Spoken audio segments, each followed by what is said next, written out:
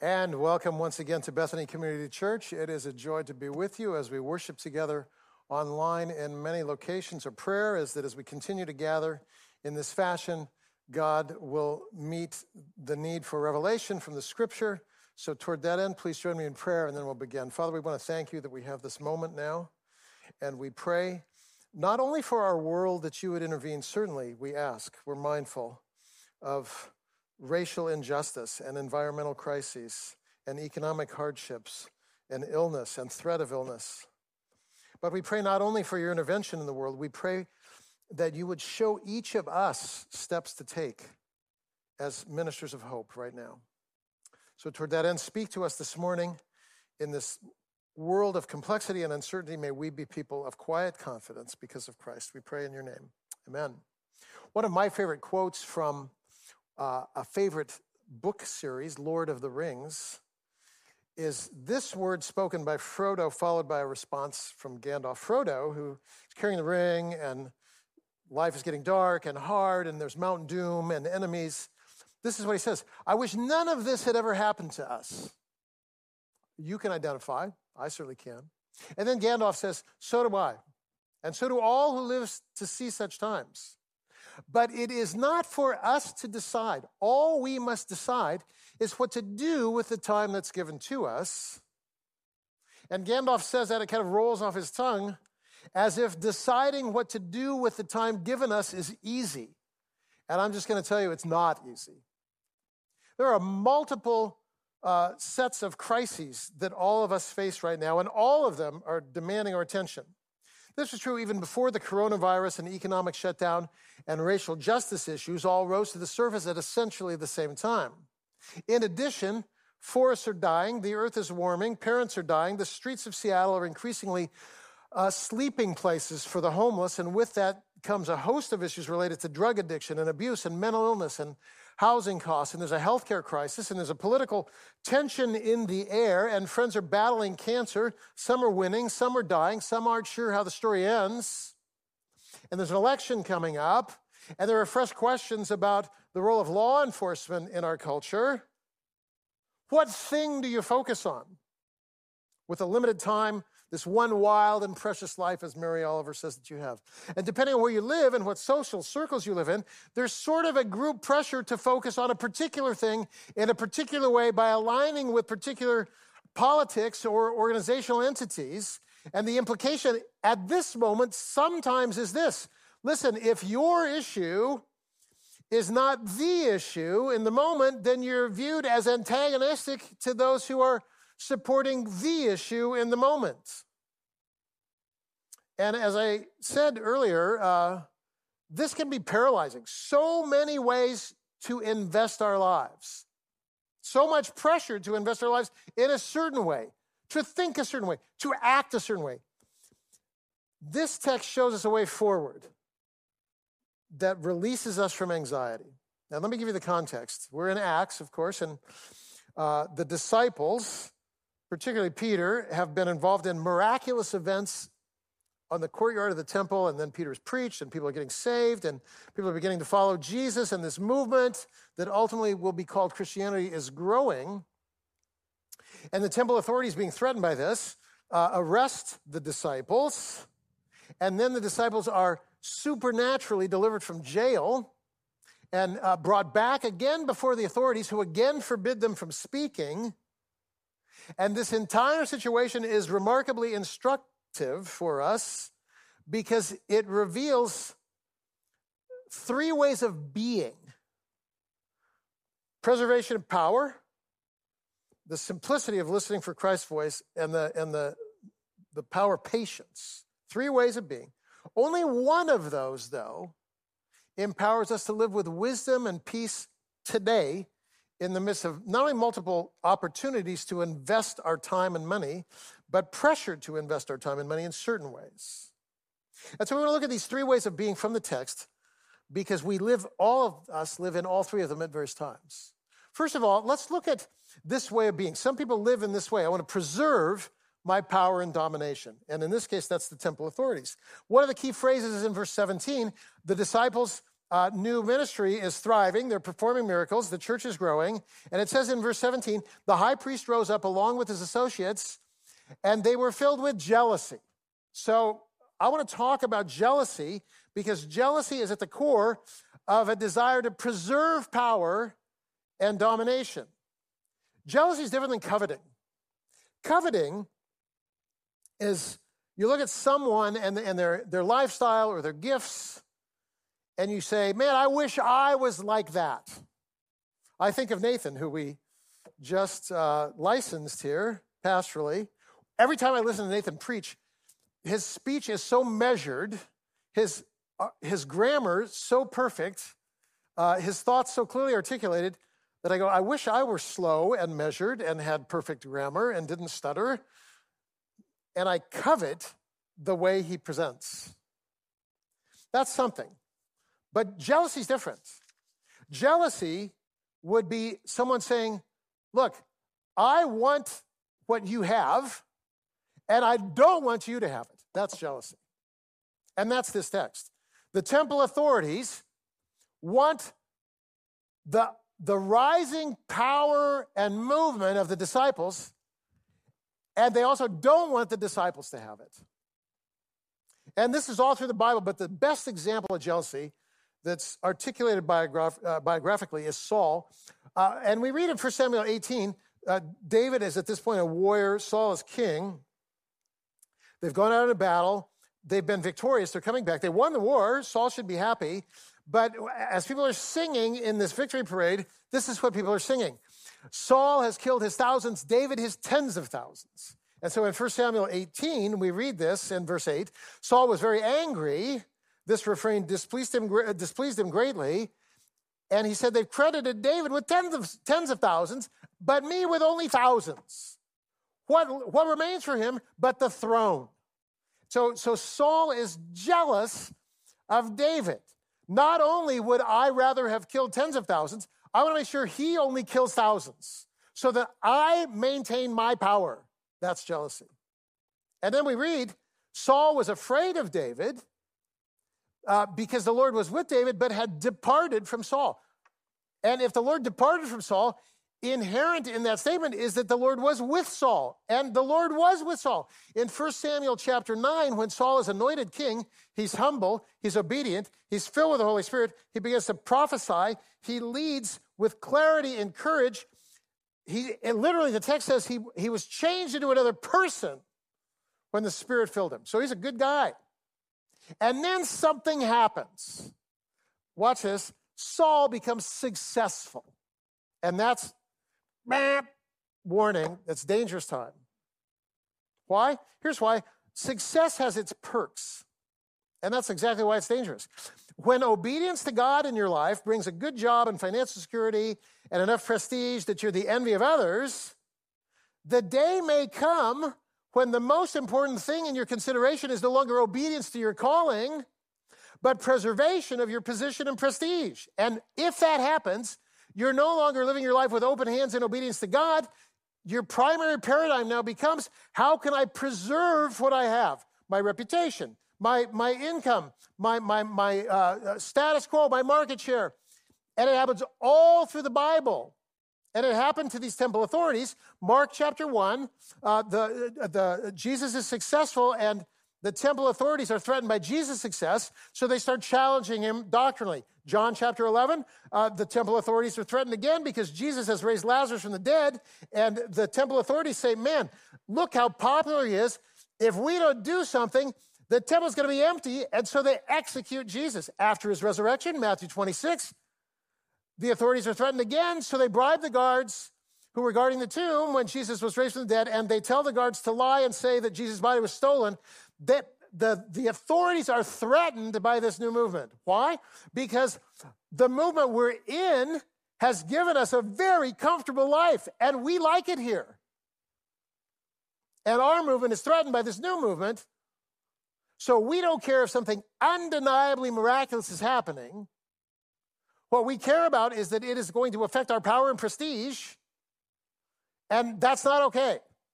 And if one look at church history, you see this happens all the time. The church began with the purest of vision here in Acts, not without problems, but pure. And then by 325 AD, it becomes aligned with the state and falls prey to the seductions of institutional power.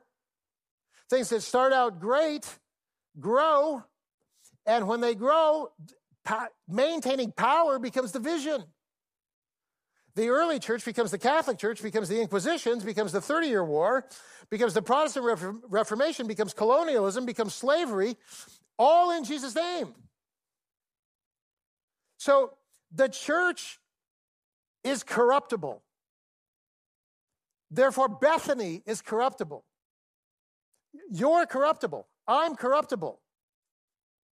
And I've been around Seattle and the United States long enough to know and see countless movements begin well, rise, become addicted to the power and prestige of a new position, and in that addiction, fall from grace and the power of God. It happens over and over again.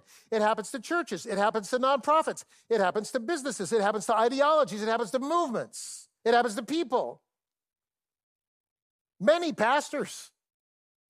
So here's the question on the table. How do we avoid the corrupting influences of power and success?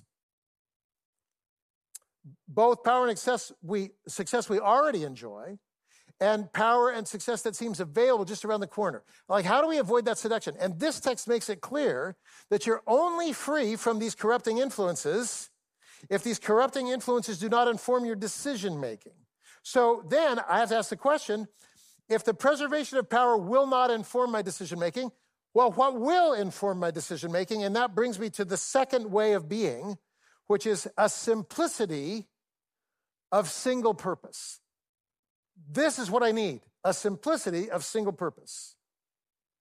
The angel who supernaturally delivered these guys from harm's way, they were in jail. In verse 20, this messenger, this angel opens the door of the jail and then says to the disciples, go back to the temple and speak again. Now, they're in jail for speaking in the temple. Now the door's open, and the angel says, hey, I've got good news. You're free to go, and I have other news. Go and speak again in the very place that you were put in prison for speaking. So the path that holds out the possibility of gaining power and avoiding suffering is not a consideration for these disciples, because if it were, they would not have gone back into the temple and spoken. But indeed, they do go back into the temple and again are summoned by the temple authorities, who say in verse 28 of chapter 5, we gave you strict orders not to continue teaching in his name, and yet you filled Jerusalem with your teaching. And Peter said, we must obey God rather than you guys. The disciples are under pressure of very negative consequences if they choose to take a certain course of action. Should they choose to preach about Jesus and the resurrection in the temple, these authorities are making it clear in this text, they will pay a terrible price. And it's the threat of suffering, loss, public humiliation, perhaps even execution. And I'm just going to say to you, threat of suffering and loss and public humiliation are normally very persuasive disincentives for people, because that's the world we live in. We live in a world of the carrot and the stick, and the carrot is the kind of the positive incentive, and the stick is the disincentive. If you do these things, we're going to punish you. In former communist Eastern Europe, you said the right things or you suffered the consequences. Like, for example, every local shop was handed a Workers of the World Unite sign. And if you didn't post that in your window, you could lose your business and go to jail. So it didn't matter whether you believed it or not. You posted it or you paid the price. Disincentive. In the South, if you were black, you didn't go to the front of the bus or you paid the price. Disincentive. In Seattle, it's the same thing. There's a group think happening. There's a pressure to think a certain way, act a certain way, vote a certain way. And if you don't, there'll be a price to pay. That also is disincentive. Pressures usually come with a carrot and a stick. For example, in communism, for really good party members, there were promotions and power and prestige, better life. But even if there's no carrot, there's always a stick. Dachau, the Gulag in Russia, unemployment, the cross. And so what's in play in this text is this: don't talk about Jesus or else. And we know from verse 33 that the rulers wanted to kill these guys, and death is a powerful stick. So why do people employ threat as a tactic to keep power and keep people in check? Well, the reason is threats work. Ask any accountant who spent years at Dachau for speaking wrongly, or a Russian literature professor who spent years in the Gulag in the Soviet Union, or conservatives in the philosophy department of an Ivy League school, or pastors as they tried to decide what to say about Black Lives Matter, or police, or life in the womb, or the idols of individualism and materialism and consumerism. It's wired in us to do kind of this cost-benefit analysis, this risk-reward thing. And so when we have to decide what to say, what to do, this becomes our challenge. And this paradigm of cost-benefit analysis has always been with us. When Saul saw that he was losing power, in the story we heard previously regarding Saul and David, when he saw he was losing power, he disobeyed God in order to preserve his power, because the power was more important to him than obedience. When Israel stood at the Jordan River and God said, it's time to go in and take the land that I'm going to give you, they did a cost-benefit analysis, and they said, yeah, it's good land. That's the benefit, but the cost is too much. The enemy is too powerful, and they did not go in. When pastors in Germany were faced with threat of loss if they didn't fly the Reich flag in their buildings, they flew the Reich flag in their building. The vast majority of pastors. Why? Better than Dachau, that's for sure. Listen, there's always a stick waiting for you. It's easy when you're at an ethical crossroads to say, you know what, I got a young family, I need this job. Or I have kids getting ready for college, I need this job. Or I'm not ready for retirement, I need this job. Whatever the circumstance, here's the point. It's always possible to come to a crossroads where kingdom values may be costly, and just instinctively do a cost-benefit analysis, and if the risk is too great, choose obedience to preservation of my status quo rather than obedience to the Holy Spirit. And here's the deal, friends. That way of thinking is always wrong, always. Don't ask, what will people think? Don't ask, what are the cool churches doing? Don't ask, what do the polls say? Don't ask, will this cost me my job? Don't ask, will this increase or decrease my market share? If you're living that way, not only is it wrong, it's incredibly anxiety-producing. There's a much simpler way. I'll just say, this is very real for we who are, it's real for all of us right now, but I'll just share with you how this is real for we who are pastors. I think the stress of the past 3 weeks has been, I would say, higher than normal, because my inbox gets emails hearing we've drifted too far to the left. We've drifted too far to the right. We're too liberal. We're too conservative. We're too soft. We're too loud. By the way, when I began at Bethany 25 years ago, the pastor who preceded me, Pastor John McCullough, did for me then what I just did for Nathan now. And he pulled me aside, and I'll never forget, this is what he said. Richard, he says, I've always heard this. He was 38 years here as pastor. I won't be here that long. But he was. And he said, from the beginning, this is what I've heard.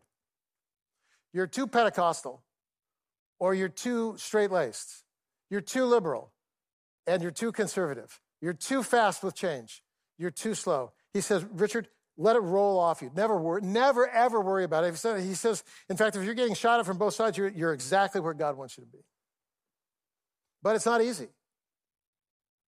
And the result of this, getting shot at from both sides, has been a little bit, for me, less than ideal sleep for the last few weeks.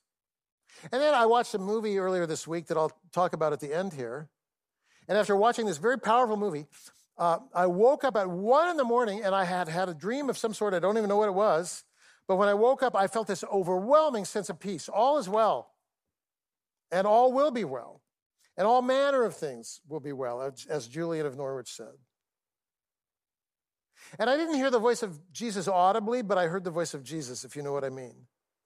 And Jesus had a word for me at 1 a.m. this past week. I'm wide awake, and here's what Jesus said. Richard, just follow me. And then again, Richard, just follow me. Just follow me, moment by moment. And I'm now convinced that Peter's remarkable courage and wisdom in Acts chapter 5 is the result of him hearing exactly that word from Jesus back in John 21. John 21 is the articulation of the first resurrection appearance of Jesus with the disciples. After his resurrection on the beach, the disciples had been fishing, caught nothing. Jesus redirects them. They catch some fish. They come to the shore. And Jesus is having breakfast with the disciples, and he says 3 times to Peter, in a longer story, feed my sheep, just as we heard here with Phil with the shepherd staff. Feed my sheep, shepherd my flock, feed my lambs. And then Jesus says to Peter, Peter, the day will come, my language, when you're going to go somewhere you don't want to go, and I'm going to ask you to do things you don't want to do. And then Peter is immediately like this, well, I'll go if he'll go too. And he points to John. What's going to happen to John? I mean, I'll do the hard thing if doing the hard thing is cool. If everybody's doing the hard thing, I'll do the hard thing. If everybody's saying the hard word, I'll say the hard word. If everybody's suffering, I'll suffer. If everyone who's protesting goes to jail, I'll protest and go to jail too. I just don't want to go alone. Sound familiar? And then Jesus looking at Peter, he says, listen, if I want him to go an entirely different path, that's my prerogative. And then the word that I heard at 1 a.m. in the morning, just follow me. Don't worry about the noise of what will people think, what will happen to me, my career, my prestige, my market share. Let it go, man, and just follow me. This will mean at times suffering, at other times miracles, loss, at other times popularity, freedom, at other times jail, new life, at other times execution. Follow. Because the only place worth being is in the center of God's will, and the only way to get there is step by step, listening for the Holy Spirit and doing what the Holy Spirit asks you to do in that moment. Not the state, not the movement, not the particular popular language of the day, simply what is Jesus asking? So Peter's response then to these people was powerful. They don't have avoiding trials and loss as a criteria or consideration. Their paradigm is this: follow me. Sometimes that means you'll align with a pro-life movement. Sometimes as a pro-life person, you'll challenge the gun culture. Sometimes you'll align with those fighting for racial justice who don't believe everything the same way you do. Sometimes you'll fight for clean water in Flint, Michigan. Sometimes you'll help married couples move toward intimacy. Sometimes you'll address the horrific conditions of immigrants at the border. Sometimes you'll build houses with Habitat for Humanity. Sometimes you'll start a wilderness ministry. Sometimes you'll work with a Duwamish tribe to build partnerships with natives whose land belongs to them. Sometimes you'll be popular. Some people will love you. Other people will hate you. That's okay. Just follow. This is why Bonhoeffer, when he wrote about ethics, said this: the figure of the crucified invalidates all thought which takes success as the standard. Success is never the point. Obedience is the point. So this is Bonhoeffer again, do and dare what is right, not swayed by the moment at all. Bravely take hold of the real, not dallying, not worrying about what might be. Don't withdraw into the ideas, but move out into action, because action is freedom and obedience. God's command is enough to sustain you. Man, we need that word today. One pastor in Minnesota lost 1,000 people because he refused the pressure to align the church with a particular political party. It was 5,000, and then within a few weeks it was 4, and he offended both the liberals and the conservatives. More recently, a pastor in Alabama was fired because he taught what the Bible has to say about helping immigrants. I'll tell you what, as a leader, stories like that are actually liberating for me, because I realize the one thing I must do, we must do, is listen for the Holy Spirit and follow. And that's what Peter does. Now, there's a third way of being. There's this preservation of power thing, there's this singularity of purpose thing, and there's a third way of being, and it's called patient ripening in the text. We read here in verse 33, when the authorities who are preserving their power heard Peter say, whatever, we're going to do the right thing, it says they were cut to the quick and intended to kill them. Verse 34, but a Pharisee named Gamaliel stopped them. And Gamaliel represents here patient ripening. Here's what you need to know about Gamaliel. First of all, he was a Pharisee, and most of these temple authorities were Sadducees. So it's like kind of different sectors of Judaism. And Gamaliel was actually the more conservative sector and took the law very seriously. And the other thing to know is he was old. He'd seen movements come and go. And there were often kind of self-proclaimed messiahs, and so he names those. He says, listen, first of all, he sends the disciples out of the room, and then he says to the council, take care what you propose to do with these men. And then, my paraphrase, remember Theudius? He claimed to be Messiah. About 400 guys joined up with him, then he was killed, and they scattered. Remember the man named Judas of Galilee? He rose up, claimed to be Messiah. People followed him. He perished. Everybody scattered. So in this case, this is what I say. Leave these guys alone. Because if what they're doing is of their own doing, it's a movement. And hear me, every movement comes and goes. But if God is in it, it'll last forever, and you will not be able to overthrow it, and you will end up even being found fighting against God. So just wait. Patient ripening.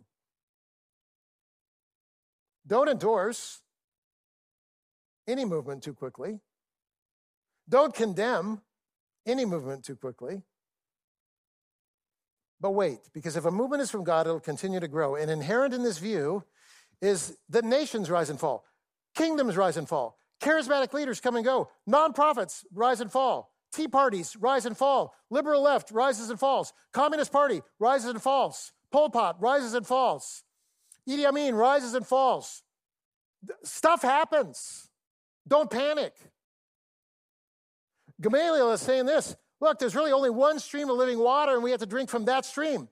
And we may align with an organization's position on this or that issue, but our ultimate loyalty is not to an organization or a movement that will rise and fall.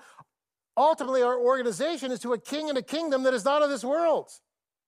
And I think one of the reasons that Bethany is 103 years old is that it's managed to fly above partisanship. And if we're going to be around for another 10 years, we need to keep focusing on the simplicity and purity of devotion to Christ, because that focus will thrust us into solidarity with those who are suffering from the effects of racism and police brutality and environmental degradation and infants suffering from untimely death in the womb and prisoners suffering from unjust incarceration and immigrants suffering from unjust treatment and many, many more issues. But no single issue defines God's kingdom, because when Christ reigns, everything is healed. So every issue matters. So how do you know what issue you should involve yourself in? How do you know? Follow Jesus. That's how. In the early church, they'll wrestle with their relationship with the temple and with Gentiles, and then with black Gentiles from Africa, and then with men who are sexually outside the norm. And it'll go on, wrestling with what does the kingdom of God have to say about this particular issue. That will continue till June 28th, 2020, today. Remain focused on this question. What does Jesus want right now? That requires intimacy in your life with the Holy Spirit. It requires that. And that comes, as Peter says in Acts 5, the Holy Spirit is given to those who obey him. And so Peter's like this. I may be popular or unpopular. I may have a long life or a short life. I may be rich or poor. I may be free or in prison. But I know this, the Holy Spirit only comes to those who obey him. And it's my desire, says Peter, I'm paraphrasing, it's my desire to live in the stream of God's activity. And so my consideration when I'm at a crossroads is not what will make me popular.